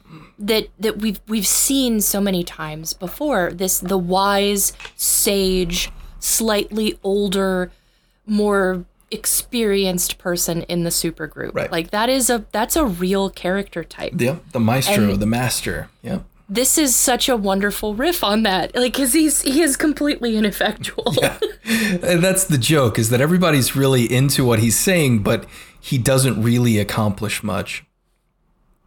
Other than getting them to believe in themselves. Right. And that's why I've always wondered why they didn't save the Smash Mouth All-Star drop for when the heroes finally do feel heroic. Like, that's when it should have hit. I swear, something about that song screams sarcasm. It's sarcastic, yeah. No one has ever used it genuinely. It's true. Poor Smash Mouth. I'm sorry I make fun of you so much. So we're really at the halfway point once Sphinx shows up and starts trying to sort of assemble the team into an actual functional superhero group, which they most certainly are not at this point. So Roy goes off and does his own thing. They eventually meet up with a character introduced at the very beginning of the film, played by Tom Waits. Tom Waits is in this movie, you guys. I mean, come on. And I'm a huge Tom Waits fan. Totally. I love it when he shows up and stuff. I love him so much. But I don't understand why they picked Tom Waits for this. He's like, was he just someone's friend? I really get the impression, right? And this will be confirmed here in a little bit, but I really get the impression that Kinka Usher just hired people that he knew and thought were cool. For some of these parts. Now, some of them I'm sure were decided at a much higher level or agreed upon. But for the cameos, for the smaller parts, where directors generally have a lot of like, just find a guy, who cares kind of thing. I really feel like he stacked this movie with his friends. Maybe he knew that this would be his only movie. maybe when it was all going down, he's like, guys, I'm never getting another shot at this. Okay, this ain't happening. It's kind of like the Amelie guy after he made Alien Resurrection. He's like, we're done here. All right, I'm back to France. Peace. I'm going to go make weird French art films. You guys have fun. It was nice to meet you all. Just kidding. Peace out. Yeah, we done here. And, it's weird. But so they eventually reconcile, of course. And then everything sort of comes to the end. And we are introduced to the city's gangs that are about to all be united by Frankenstein. With, again, Jeffrey Usher just chewing scenery. Like, It's just great. He's got a little man bun with like a gold, a gold holder around it. Like, it's just so big and over the top. And as we know with Jeffrey Rush and his later performances of characters like Barbossa, he can absolutely sell it. Like, he's legitimately good. So we go around, we meet all these gangs. They're all these stereotypical comic book In the history of comic books, gangs have just been anything and everything that was popular or people were afraid of at the moment, right? For a long period of comic book history, the bad guys were just greasers, just kids in leather jackets, which Watchmen makes a joke of with the guys with the top knots and leather jackets and stuff. Like it was just, it was just gangs. Yeah, if it wasn't just like a bad kid, it would be something racist. Yeah, it was a lot of racist stereotypes. Like that was comic books like secret trick. Like it's either bad kids from the street or it's black people. Yeah, it's just some holy shit, racist comics. stereotype. So this is just like nothing but cultural stereotypes. It's the disco boys, the frat boys, a bunch of people that look like mid-90s rappers. They probably were. I didn't look to see if there were any cameos. They were. Yeah. They were Goody Mob. It was Goody Mob. Okay. Yeah. So, and then like some cat ladies, and then like stereotypical, Italian gangsters with the white carnations in their lapels and everything. Like it's just so crazy. It's a cartoon. Like we have reached cartoon levels here. But I must point out that the leader of the frat boys, in possibly his most perfect role ever, because that is precisely who he is and what he is none other than Michael Bay. Because Michael Bay used to act, not very much, but he did before he became big time, action star director man. Michael Bay. And he makes a cameo appearance. He gets a speaking line in this. Michael Bay is being paid royalties for Mystery Men. Thank goodness it's not very much. When we watched Mystery Men on a streaming service of choice, whatever it was, Michael Bay got a couple of pennies. And I just find that so hilarious. Because someday he's going to get a check in a couple of months and he's going to be like, Mystery Men? Who watched Mystery Men? And I will just be somewhere in America and I will raise my hand. Or he's going to be like, Mystery Men. What the fuck was that? So I have no reason for why Michael Bay is in this. There's no connection that can be overtly made other than the fact that Kinka Usher, as a commercial director, worked on the Got Milk campaign, which very famously was like Michael Bay's campaign. He made a lot of those Got Milk commercials. And so I'm thinking, again, Kinka Usher, he's got his first directing gig here. At this point, Bay he'd done The Rock. Like he emerged as like, I'm an up and comer director. Steven Spielberg thinks I'm good. He's patting me on the back saying, hey, we're going to make Transformers in a couple of years and you're just going to explode, whatever. But I can only imagine that Kinka Usher just like knew him and was like, Michael, I'm making a movie. Do you want to come hang out for a day? And we'll put you in here. We've got these crazy like Letterman sweaters that you can wear. And Michael Bay was like, frat boys, I understand them. I get them. Yes, I will be their leader. Because that's all he is, even to this day. He is the leader of the frat boys. Mm-hmm. So bless you, Michael Bay. Bless you, Michael Bay. Wherever you may be. Even hey, frat boys need movies too. Yeah. They do. They need a movie that they can go, bruh, at least 5 times. I mean, and Michael Bay he's is that partially guy. Responsible for the bimboification of men, so I'm okay with you're that. Not wrong. Himbos you're for not everyone. And so Frankenstein is stirring up everybody and getting them to his side. And his whole point of this little party is to kill Captain Amazing in front of everybody to show them that, they now are going to rule the streets. So the Mystery Men show up and they end up being the ones that kill Captain Amazing. Go ahead. That scene was funny. That scene was really funny. I feel like some of the dialogue went on a bit too long. Yes. But that entire sequence was great because you genuinely don't think they're going to kill him. No. Like it really comes out of left field. But it all stems back. It goes back to Captain Amazing being pretty short, kind of a jerk with people. And so they're trying to work out how to get him out of it. And he knows how. And he's like, you just need to flip the switch. And they're like, this switch? He's like, just flip it. Just flip the switch. Flip it. And it's Janine Garofalo who's like, this one? I mean, should I flip this one? And he's like, just flip it. And he starts screaming at them and they flip it and it fries him. And we do get some very bad very bad kind CG. It's a very gruesome scene. It's gross. Though. Yeah. Like, cause he melts basically. Like he gets completely melted in this chair. I think it might be Azaria's best scene in here. He's got a couple of good ones, but he's just standing in the corner with his hands over his mouth and just unable to speak. It's quite funny. So Amazing is dead, and now the Mystery Men, are going to have to stop Frankenstein all by themselves. And so it's very silly, and it's really unexpected. Like, you think that this is going to become like Captain Amazing validating them, right? Like, he's going to recognize, hey, you guys can be heroes too, and that's where the movie's going to go. And then literally on a dime, it goes, nope, not that at all. He's still a jerk because those guys aren't going to change, and these people are still kind of losers, but that doesn't mean they can't do something, right? They can't help. So they go back to Tom Waits, and Tom Waits kind of sort of gears them up. There's a really good scene where William H. Macy has this extended metaphor about, is it egg salad? Yes. Yeah, he's like making egg salad sandwiches. He's like literally cutting the celery behind them as everybody's talking. He's assembling it, and then he makes this great analogy about egg salad sandwich and how it might go bad or something. I don't even remember, but it's a good scene. Like, it's so ludicrous that it just kind of works because he's like the mom. Right? He's like making the sandwiches for everybody so that everybody's got energy. It's great.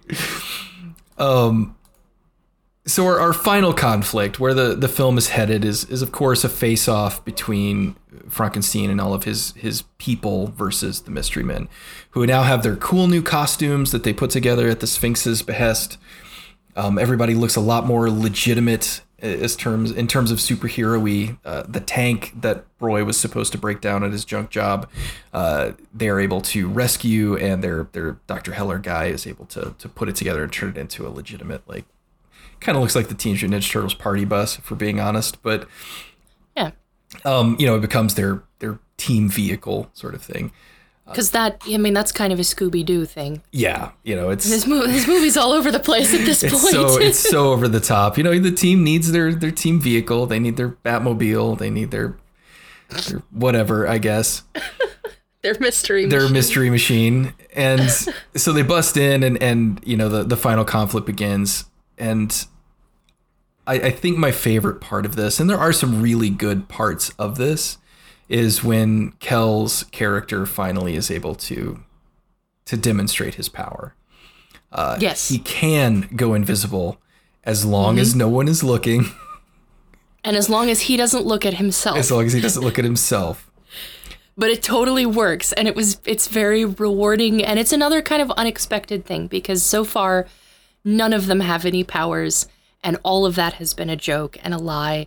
But he actually does. The kid who wanted to be the hero the most is actually the real hero. Right. It's a ridiculous power, and it's very situationally specific, but it allows them to win here because there's some kind of high-tech security system, and he's able to turn it off because he can go invisible. But then when everybody sees him, he's just naked, which gets a nice... It's a good joke. Janeane Garofalo's got a nice reaction to that. Yeah, it's an effective joke that aged really well. Like, most of these scenes have not aged really well, but some of the jokes and some of the setups, they're still good. Yeah, I wish they were in a better movie. Like, that's at the end of the day, that's really the thing, is they just needed to be in a better film. And then we get a lot of scenes shot by a guy who doesn't really know how to shoot action scenes, and that is super obvious. Kinka Usher does not know how to shoot action. Like the hero shot of these guys as they walk into Frankenstein's lair or whatever is all of them standing on a stair, sort of half crouching and looking forward into the camera. It's very not great. Yeah. But so they have to take the gangs out, right? So the first gang, the cat lady, I don't even know. The guy gave them the weapons guy gave them a gun that shrinks your clothes. Yeah. So they shoot them at the ladies and their clothes go so tight that they can't stand up. And then we get a couple of And I do kind of looks. have to criticize the writing a little bit here, because the movie had previously been pretty good about avoiding those kind of, sexist jokes. Not that I mind those things in a movie. No. I mean, it's funny. Like, I still laugh at stupid shit in Austin Powers with and that's, like all of the sexist jokes in there. That is immediately what I thought of. That felt like a leftover Austin Powers joke. Yeah, it really didn't feel like it fit in this movie. I felt like some of the other like previously kind of sexist jokes, like the period girl, that worked in this movie. That humor, even though it was still a little like, really, it worked. But the shrinking clothes, I don't know. It would have been funnier if they had fired it at some guy's pants. Sure, or at least And then his had pants that shrank. scene as well. I mean, like, that's... Yeah, like balance it out a little bit. Right. Don't just play it for this one kind of shallow joke. Exactly. And so they do get to, have some cool powers. There's a thing on the van that can, like, it sucks all the bad guys' guns up so they can't use them. And then they're at the end, they're just all standing around the magnet trying to just angle their guns so that they can shoot at them because they can't do anything else. So they mine it for some good humor. It's funny. It's fairly well executed. The Blue Raja gets his moment. Basically, everybody gets their moment, and that's it's something we kind of come to expect from superhero movies now. And now that that superhero movies are so overblown and just like long. I mean, like, of course, everybody in Avengers Endgame gets their moment. It's 3 hours long. How could they not? Right? Like, if you can't work a moment in for every single one of your characters in a 3-hour movie, I don't know what you're doing. You need to trim the fat. And so this movie does a pretty decent job of giving everybody their little hero moment. Blue Raja throws the forks. So they, Casanova Frankenstein, they had figured out that Roy was interested in the waitress. So they kidnap her somehow in the intervening moments. And he's going to kill her. And so Roy has to climb up the forks. He throws the forks into the wall and he climbs up the forks. It's very silly, but whatever. And so Roy finally gets his moment, and they save him for last, which, again, I think one of the weaknesses of this film is the fact that they turn Roy into the central hero when nothing in the story really indicates that he should be. But all right. Okay. This is a weird. This movie's got a lot of moments like that. This is a real weird movie, right? We've established that. We've talked about it extensively. But this movie is perhaps best expressed in that there is a shot. Casanova Frankenstein has a lot of fingernails, and he has one fingernail. It's a coke nail, right? Like, that's obviously what it is. That's painted gold, whatever. But he uses it like a weapon, and so he like comes at Roy with his finger out, and he's going to scratch him with his nail. That's his move. And Kinka Usher, in his attempt to indicate what this should look like, obviously built like a larger than life-size finger, and then mounted it to the front of the camera, and then just ran with it at Ben Stiller's face. Yeah. And it's like a point of view shot. They've got the finger on there. It's one of the most ridiculous shots I've ever seen in a film. And unnecessary. Completely. Where it takes you out of the moment. Like, why? Because it's obviously oversized. Like, they wanted to preserve scale. So, I mean, that means somebody had to sit down and measure Jeffrey Rush's finger, probably take a cast of it, and then say, okay, well, if we're going to put it on the camera in this position, it's going to need to be, 2.3 times larger than actual size.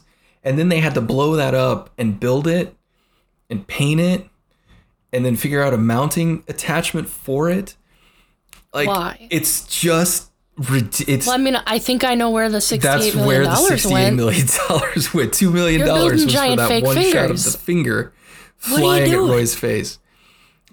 It's just ludicrous. I can't even say how ridiculous it is. And again, it feels kind of like Sam Raimi, right? Something that the low budget, kid from Michigan might do. But he would have just cut someone's finger off and put it on the front of the camera. Like, Sam Raimi was not going to spend that much effort.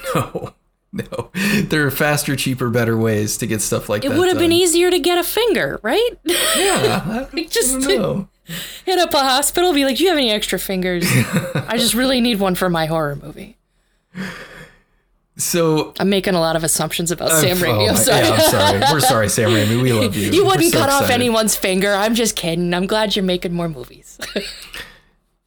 And so Roy gets his moment, and he's able to defeat Casanova Frankenstein by tossing him down into the same machine that killed Captain Amazing. And he dies. He powers up with his rage. And then finally, it is Janeane Garofalo's moment. And she uses her father's head to... Where does she throw it at?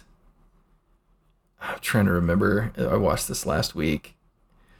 She puts the bowling ball into the machine. Yeah, she puts it into the... She puts the bowling ball into the light beams. Yeah, that's right. And then Carmine the bowler destroys the machine so that it doesn't destroy the city. That's right. So yeah, the bowling ball, destroys it and blows it up because it's a magic bowling ball. And Janeane Garofalo gets a nice moment where she, tells her dad how much she loves him and stuff. And it's good. I really liked afterward when she gets the bowling ball. She was like, all right, now I'm going to grad school. Yeah. That was funny. I did the revenge. Now I'm going to grad school, Dad. This is it. Yeah, I saw a joke the other day that was something like that. It was like, at the end of the original of Street Fighter 2, somebody memed Chun-Li's original Street Fighter 2 ending. And it's, it was the whole 2 screens to show you what happened to the character. And it was, now that I've finally avenged my father's death. And then it cuts to the next screen and she's let her hair down. She's like, I can be free and single again. And it's it's ridiculous. But it's very much the same sentiment here as all right, I did what you wanted. Revenge is complete. Now I'm just going to grad school. And then the film ends as so many of these early superhero movies did, where the team gets named, the movie gets name dropped, right? They're being introduced. They're saying, what's your name? What's your name? And they don't have one because they never agreed to what it would be. And then the individual, the reporter is like, we'll never know who these mystery men will be, and everybody gets their cathartic moment, Blue Raja's mom watching, Shoveler's wife and kids watching, seeing all their success as they defeated Frankenstein and now they're legitimate heroes. It's a sweet ending. It's very pat. It's very typical. But it's nice, but then we get the ding, ding, ding, the mystery men, and that's it. And that's pretty much it. I mean, this is not a big movie. It's not bombastic. It's pretty small. It's a small movie desperately trying to be big, and I think it would have worked much better if it just stayed small. It just didn't need scale for it to be good. But Macy does get a nice speech at the end, and there's some good stuff. Did you have anything about the ending that you wanted to indicate? It just sort of ends. I mean, It has the same news crew that was interviewing Captain Amazing, and kind of the same beats there, and it was a good ending, but I'm left somewhat confused by this movie. I'm not sure how I feel about a good, happy, super happy ending, because I don't think that was the original ending, was it? Yeah.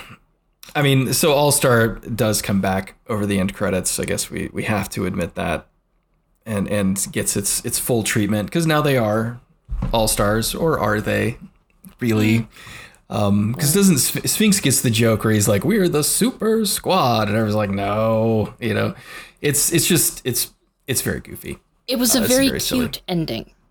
It kind of feels like a reshot ending, just a little bit. It is. It actually was. The original ending was really, really unpopular with the test audiences. Okay, see, I didn't look anything up about it, but this more. I mean, there are definite reshoots in this movie, but this more than anything feels like a reshoot. Like it was so twee and cute that I had to know more. I was like, why did this wrap up like that? Like I felt like it should have gone out on a kind of self-deprecating note, and it didn't. Instead, it took its original sarcastic Smash Mouth All-Star and made it a sort of attempt. Yeah.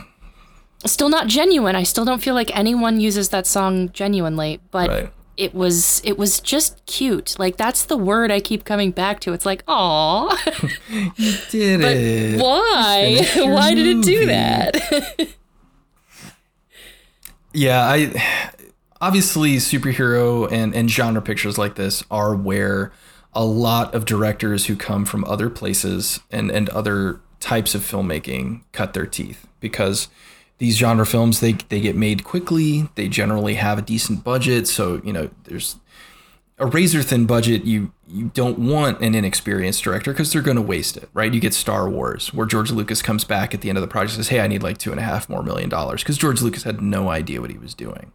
But these genre pictures, they got a little bit of budget. There's some flex there. So I totally get why you would go after somebody that had impressed with, various commercials. And apparently Usher's commercials were very impressive at the time. But this feels like something worse than a student film in so many ways.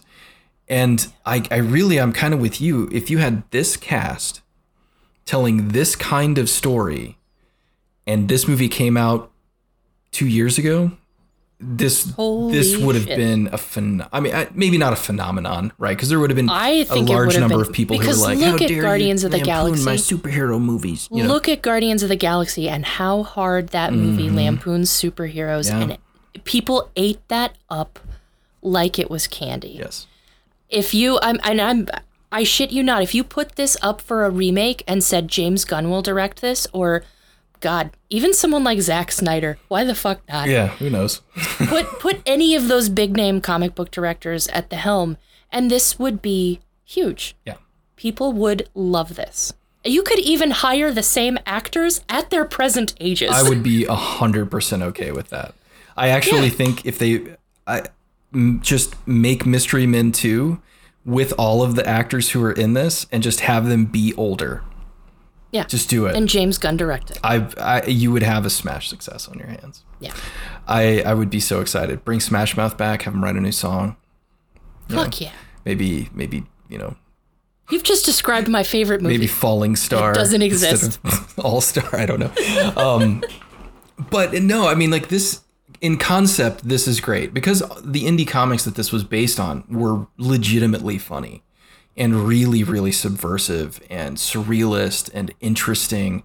That's why those independent comics were able to survive in a market that was openly hostile towards them, right? Like, this was not when big publishers were like, oh, indie comics are cute, man, we love them. It was like, no, we want to grind you into dust, right? We can't have you competing for space on our shelves, right? We need 3 more issues of Blue Beetle, and you don't have space, Dave Keane. Like, we just go away. And it's a testament to how desperate the superhero genre is for lampooning. Like, it needs it. It has to have it, because Marvel, again, as I've said, has done a really good job of, they laugh at themselves when it's appropriate. They poke fun at things when it's appropriate. But for the most part, Marvel stuff is serious as a heart attack.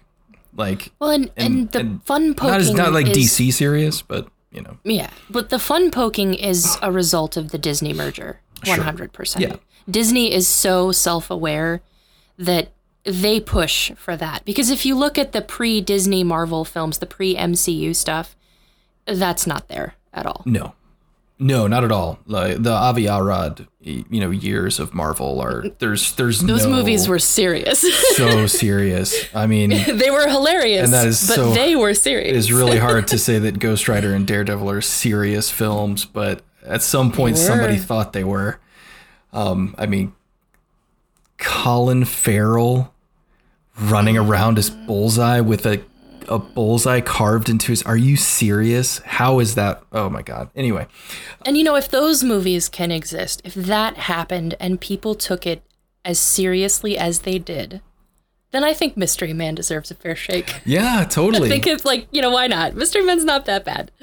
No, and it's not. I know we've bagged on this film a lot. I do understand that, and it certainly deserves it. It's not a great film. It isn't. But it's pretty fun. Again, the cast is insane. Like the people that they got all into this movie, again, were either like on the verge of becoming massive superstars, or had already sort of established themselves. And I mean, how do you get these people involved?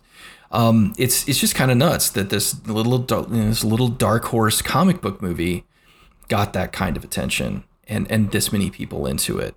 And it holds up decently well. Again, it's production designed out the butt, probably to its detriment, but it is certainly distinctive, and there's kind of nothing else like it in the superhero market. Like nobody else has tried to do this for good or for ill. I think for me, this movie is a wonderful exploration of how we arrived at present day comic book movies. Mm-hmm. Because this movie, whether it was a direct influence or it was just, a background influence, it's still adding to what we now consider the multi-billion-dollar, military industrial complex that is comic book movies. Mm-hmm. This movie was definitely part of that. And I think that I don't know if I recommend it because it's a good movie, or if it's like, if you care about comic book movies and if you care about where we're at with them, this is representing sort of a different side and a different era of comic books, because the independent comic is not what it was anymore.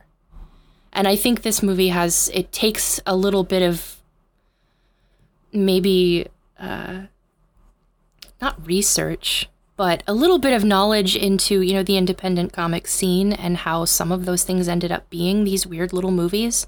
But I still think it's kind of important to watch it, at least. Yeah, this feels of a piece with this. We've already talked about the early days of superhero genre films, and sort of everybody was trying to figure out how to make them work. Burton had found some success, success that didn't really make a ton of sense, but it had found some success, so people were trying to replicate that. Everybody's trying to get a piece of that pie. They're gobbling up properties as fast as they can, right? Everybody's just like, I'm going to buy this, and I'm going to buy this, and I'm going to buy this, just to have it, just in case something blows up. And one movie that we can't forget about is Spawn. Would have come out in like 96 or 97, I think. And so that had given some legitimacy to independent comics being adapted for film. Not that it was good, but it was relatively successful. Like, it was middlingly successful. And of course, Todd McFarlane took middling success and turned it into, extreme success, because everything that he does is gold, according to him. And I think maybe that legitimized why this film got made. Is somebody said, hey, independent comics are hot. Let's get what we can. And Mystery Men got, sort of thrown in there. And I think it really does feel like a part of that conversation as we're attempting to figure out what a good superhero movie looks like, because this is pushing back against the superhero movies that were trying to kick off the trend and saying, like, no, that's dumb, right? Like, we're smarter than this now. Stop doing this stuff. And I think Guardians of the Galaxy tried to do that a little bit too. Mm-hmm. but in a slightly more washed and corporate fashion. Yes. Yeah. It's only going to push so far because it still wants you to love it. Right. It's not. Yeah. Whereas this movie it still wants to make money. Yeah. I'm not sure this movie wants you to love it. Like, I don't think it cares. And if it does care, it's certainly not working very hard to make it happen. So it's kind of this interesting, again, it feels a bit counterculture. It feels a bit punk, just like the comics that inspired it, which is a good thing. And I think it's just a really interesting historical document of superhero films as they came to be. And growing pains. Yeah, definitely growing pains. And I think we need another one of these, right? We need somebody pushing back. I guess, you've got some stuff like The Boys, which is attempting to do it, but not in a funny way, right? Not big enough and not bombastic enough. No, because it's still treating the superhero stuff very lightly and very seriously. Whereas this, all of the major characters have dumb abilities. Like, they're stupid.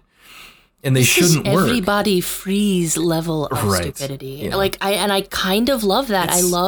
It's comic books. I love that a movie can have been this silly and this shameless. And I wish that comic book movies were less up themselves now and could maybe return to the mostly untapped well of independent comics from the 80s and 90s and adapt some of those stories. Mm-hmm. I mean, old comics can still be relevant. I mean, obviously, we have things like The Watchmen being made, and everybody loved that. And that was a super serious, similar thing of making fun of what it would be like to have superheroes in the real world.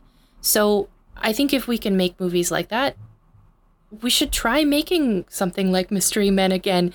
We should look at some of those weirder comics, like Scud. That would be cool. Oh, you got a video game. He did get a video game. Make a Scud movie. He had a very short-lived animated series. He did. Yeah. He had that cartoon. But that would be fantastic. I would love to see something like that. Or, God, Lethargic Lad. I brought that up earlier. Mm-hmm. Bring that back. Yeah, that would be really funny. There's room in comics for the movies that make fun of comics. There's more than ever. And there's room in movies for the comics that make fun of comics. Like, and we need some of that. And, whether it's Netflix and just that content mill producing something along those lines, there's got to be a space for it, because sometimes we just need that reset and somebody looking at it from a different perspective and saying, no, it's this. I feel like in horror, we got a little bit of that last year. Have you seen Psycho Goreman? No. Try and find it if you can. It's a mashup between hardcore horror, like, 80s style practical effects horror, with like 80s Goonies style kids films, which shouldn't work, but it's done so well that in being exceedingly goofy and strange, it kind of effectively functions as a great sort of palate cleanser for a horror film. And I don't know, I really enjoyed it, but I think this can occupy a similar space. But needless to say, let's move into our recommendations. But this is a pretty hard recommend from me. This is pretty high on my scale. Like, I enjoy Mystery Men. It is problematic. I don't think it's a great watch top to bottom, but this is still about a 90% for me. I really like it. And again, the cast is exceptional. And they're having a good time at the very least. Like, this may have been a troubled shoot. Seems like it probably was. But the people who are working here are doing good work. Nobody's phoning it in. Maybe Tom Waits, but Tom Waits always phones it in. No, you don't, Tom Waits. I love you. Anyway. That's not fair. He's going to appeir behind you. He will. He'll write a song. You'll hear that raspy, scary voice, and then that'll be the last thing you hear. He'll write a song directly behind me first, and then he'll kill me. And that'll be the end of me. But no, it's really fun. It's a fun movie. It could be more fun. Like I said, it's not as fun as it probably should be, but it's solid enough that I think it's really It is not a restrained movie. No. It is not restrained. No. And it is not subtle, and you have to prepare yourself for like an Austin Powers level comedy in some ways. Yeah. Because I think that was just the 90s. I think that was just what we did. Yeah, everybody was just trying to outdo everybody else. I mean, that was really the name of the game. So, like, it wasn't necessarily about being good. It was just about being different, being memorable, and bigger. You know, that was really what it was all about. Now, I did want to say one more thing, that this movie was probably doomed to fail from the start, as this came out August 6th. And if you remember as well as I do, the movie that came out the week before this movie was Blair Witch Project. And it beat the living hell out of everything at the box office. And for good reason, you know? Like, this movie was doomed. I mean, it was being released in August, which is never good. August and September are the dumping grounds for studio pictures that cost too much money. But Blair Witch was all anybody was talking about. You weren't going to penetrate the Blair Witch hype at any point. And, you know, so I wonder if this movie hadn't been released at a different time, or maybe held a little bit longer, if perhaps maybe it wouldn't have found, you know, a bigger audience at the time. It's hard to say, but yeah, this is one of the many films that was absolutely beaten in the basement corner to death by Blair Witch, because Blair Witch came out and pretty much it's all anybody saw in the theater until October. So, and that's sort of what I hope is what we're doing with our little podcast, is talking about movies that, you know, they may not be perfect, and they may have also been completely sidelined because of a bigger release. And that's not always fair. I think this movie probably would have done better if it hadn't been for that. Yeah, I mean, it's hard to know. I mean, again, this is a very strange film, and superhero movies were not as saturated as in the public consciousness at this time. They certainly were a thing. I mean, no doubt, but it just, I don't know if it would have found an audience then either. And there are technical issues with this film that are undeniable. Like, it is shot badly in a ton of ways. And it's very difficult to not acknowledge how sort of technically incompetent a bunch of this movie is. Yeah. This was clearly made by a person who's never made a movie. Yeah, it was just, you know, really not great. And that's okay. That's not bad. It's fine. But yeah, you know, it needed some more time, I think. A little time in the oven. A little more time in the oven to make it work. To finish. But yeah, it's something. I said. So what's your recommendation and your score? I'm gonna give this movie like a 70, because I'm giving it a 70 because it's got heart. It does have heart. It's got real feelings. I think that this movie could have been something really special. It's based on something pretty special, because I don't know. I liked the idea behind it. I like the spirit of the film, but I can't give it any higher than that because it's not well made. It's not. Yeah, and that's fair. It's a movie that parts of it I'm embarrassed to like it as much as I do in some parts, where it's like, oh, I probably shouldn't enjoy this as much as I do. Yeah. But I do recommend it. I think I recommend it because if you have Peacock, which isn't it streaming on Peacock? It is, yes. It is on Peacock, and it is on the free version of Peacock. You don't have to be on a paid tier, and you can watch the entirety of Mystery Men with 5 commercial breaks. You just check it out. If you're bored and you have a lot of other things and you can put a movie on in the background, this is pretty amusing. Yeah. I wouldn't ask anyone to dedicate their precious attention to it, though. Yeah, that's a hard ask. That's a difficult one. But no, this definitely look out for that Michael Bay cameo. If you can, yeah, oh, definitely. Like, it's obvious. I will say, just on another technical point, we watched this on Netflix. It just went off Netflix on at the end of April, and we watched it on Netflix, and the transfer on Netflix was awful. Like, it looked terrible. I mean, it was fine, but on like a decently sized TV, it was not good. The one on Peacock is way better. It is a much better transfer in terms of its streaming quality.